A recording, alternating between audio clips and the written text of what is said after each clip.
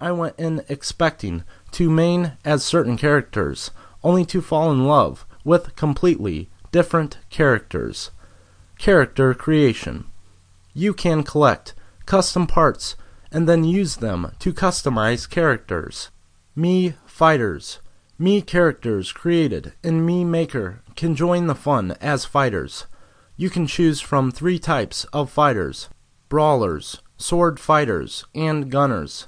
Additionally, each type has 12 types of special attacks, 4 directions, and 3 variations. With custom parts, you can also change your fighter's hat and clothing.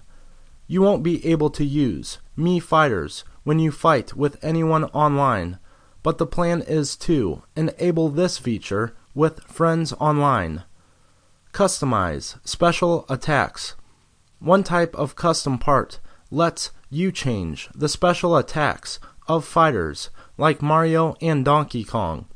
Each fighter possesses 4 special attacks: standard special, side special, up special, and down special. Each of these can be customized.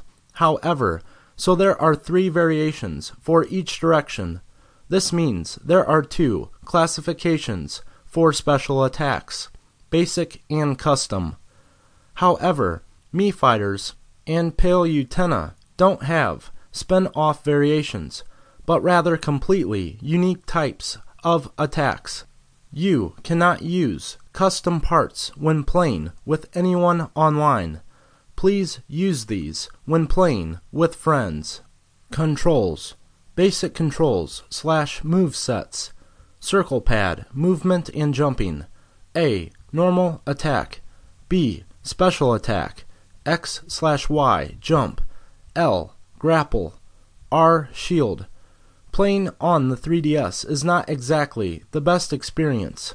You can expect to have some discomfort while playing, particularly if you're an intense Smash player, but you can still mitigate things a little bit. Go to Games and More in the main menu, then Selection, Options. From there you should see Controls. While you can't change what is set to the D-pad, you can change what other buttons do. Personally, I found that land R for grabbing and shielding, respectively, weren't working for me, so I put both of those moves on X and Y instead.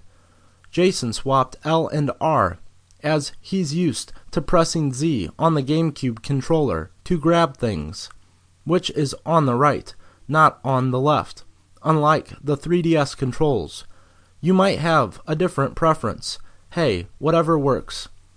And remember, this is where you can turn tap jump off if that's not your bag.